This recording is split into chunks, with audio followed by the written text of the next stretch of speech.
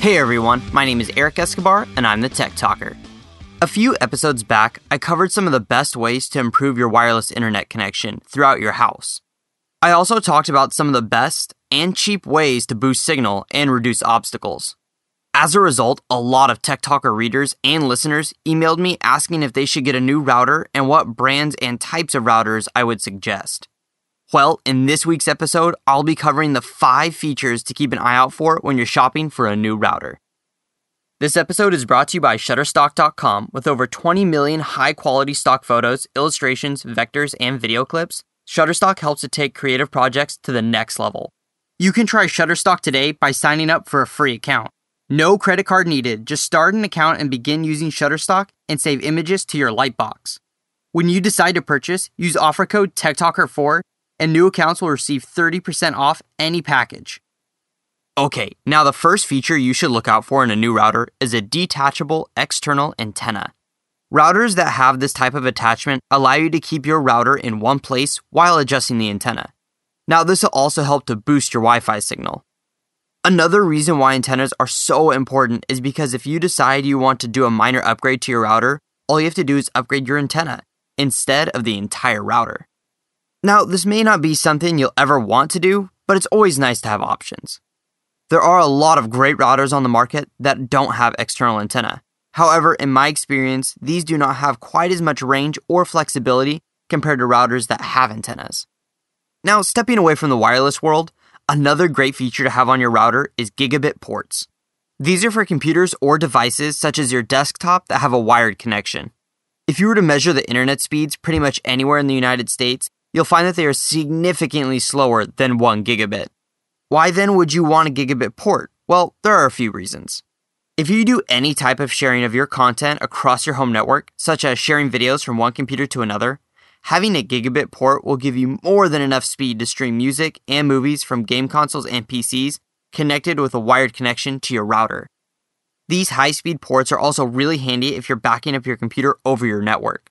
Plus, internet speeds are always increasing, and it's always nice to know that your router won't be limiting your internet speed. Now this next feature I wasn't even aware of until I went shopping for a router myself. And well, that's having your router be USB enabled. Having a USB enabled router can expand the capabilities of your router in ways that up until a year ago seemed next to impossible. If your router has a USB port, you may have the option to attach a hard drive to your router. This is awesome if you have a bunch of laptops in your house that you need to back up locally. You can hook up an external hard drive to the USB port on your router and voila, now you have wireless network storage. How neat is that? With this capability, you can save any files you want to your network and make them accessible to anyone else on your network without having to sync those files over the internet with a cloud storage service such as Dropbox. This is a really cool feature that I think will be much more common in future routers. This episode is brought to you by Shutterstock.com. Find the perfect image for your next project. Choose from over 20 million high-quality stock photos, illustrations, vectors, and video clips. Shutterstock reviews each image individually before adding it to its library, and Shutterstock adds 10,000 images every day, so you'll always find something new. I was building a website the other day, and I needed some images for it. The thing of it was, though, is that my website had a very specific color palette. But luckily for me, I could search images based upon color. This made finding all the images that I needed super fast. Shutterstock made it super simple, and I highly recommend checking them out.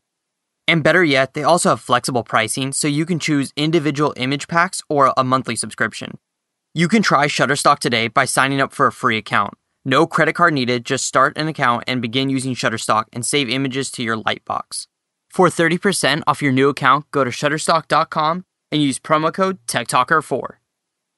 As I discussed in part 1 of my series on how to boost your Wi-Fi signal, routers communicate with devices using radio frequencies. These frequencies can be really congested if you use your device in areas that have a lot of wireless networks. And one good way to combat this is to get a router that has a dual band option. This allows your router to communicate with devices on both 2.4 GHz frequencies and 5 GHz frequencies. This can increase both range and speed. The only caveat with this is that if your device is not compatible with the 5 GHz frequency, then it will be no better than having a single band router. Now, you can check this really easily by doing a quick Google search with the name of your device and the keywords dual band compatible. Okay, now last but not least, one of my favorite features on new routers is the ability to have guest networks. You're probably asking yourself, why the heck would you even want this? Well, a guest network is similar to having two completely separate wireless networks, but only from the same router. Having two networks comes in handy when you have to keep traffic separate.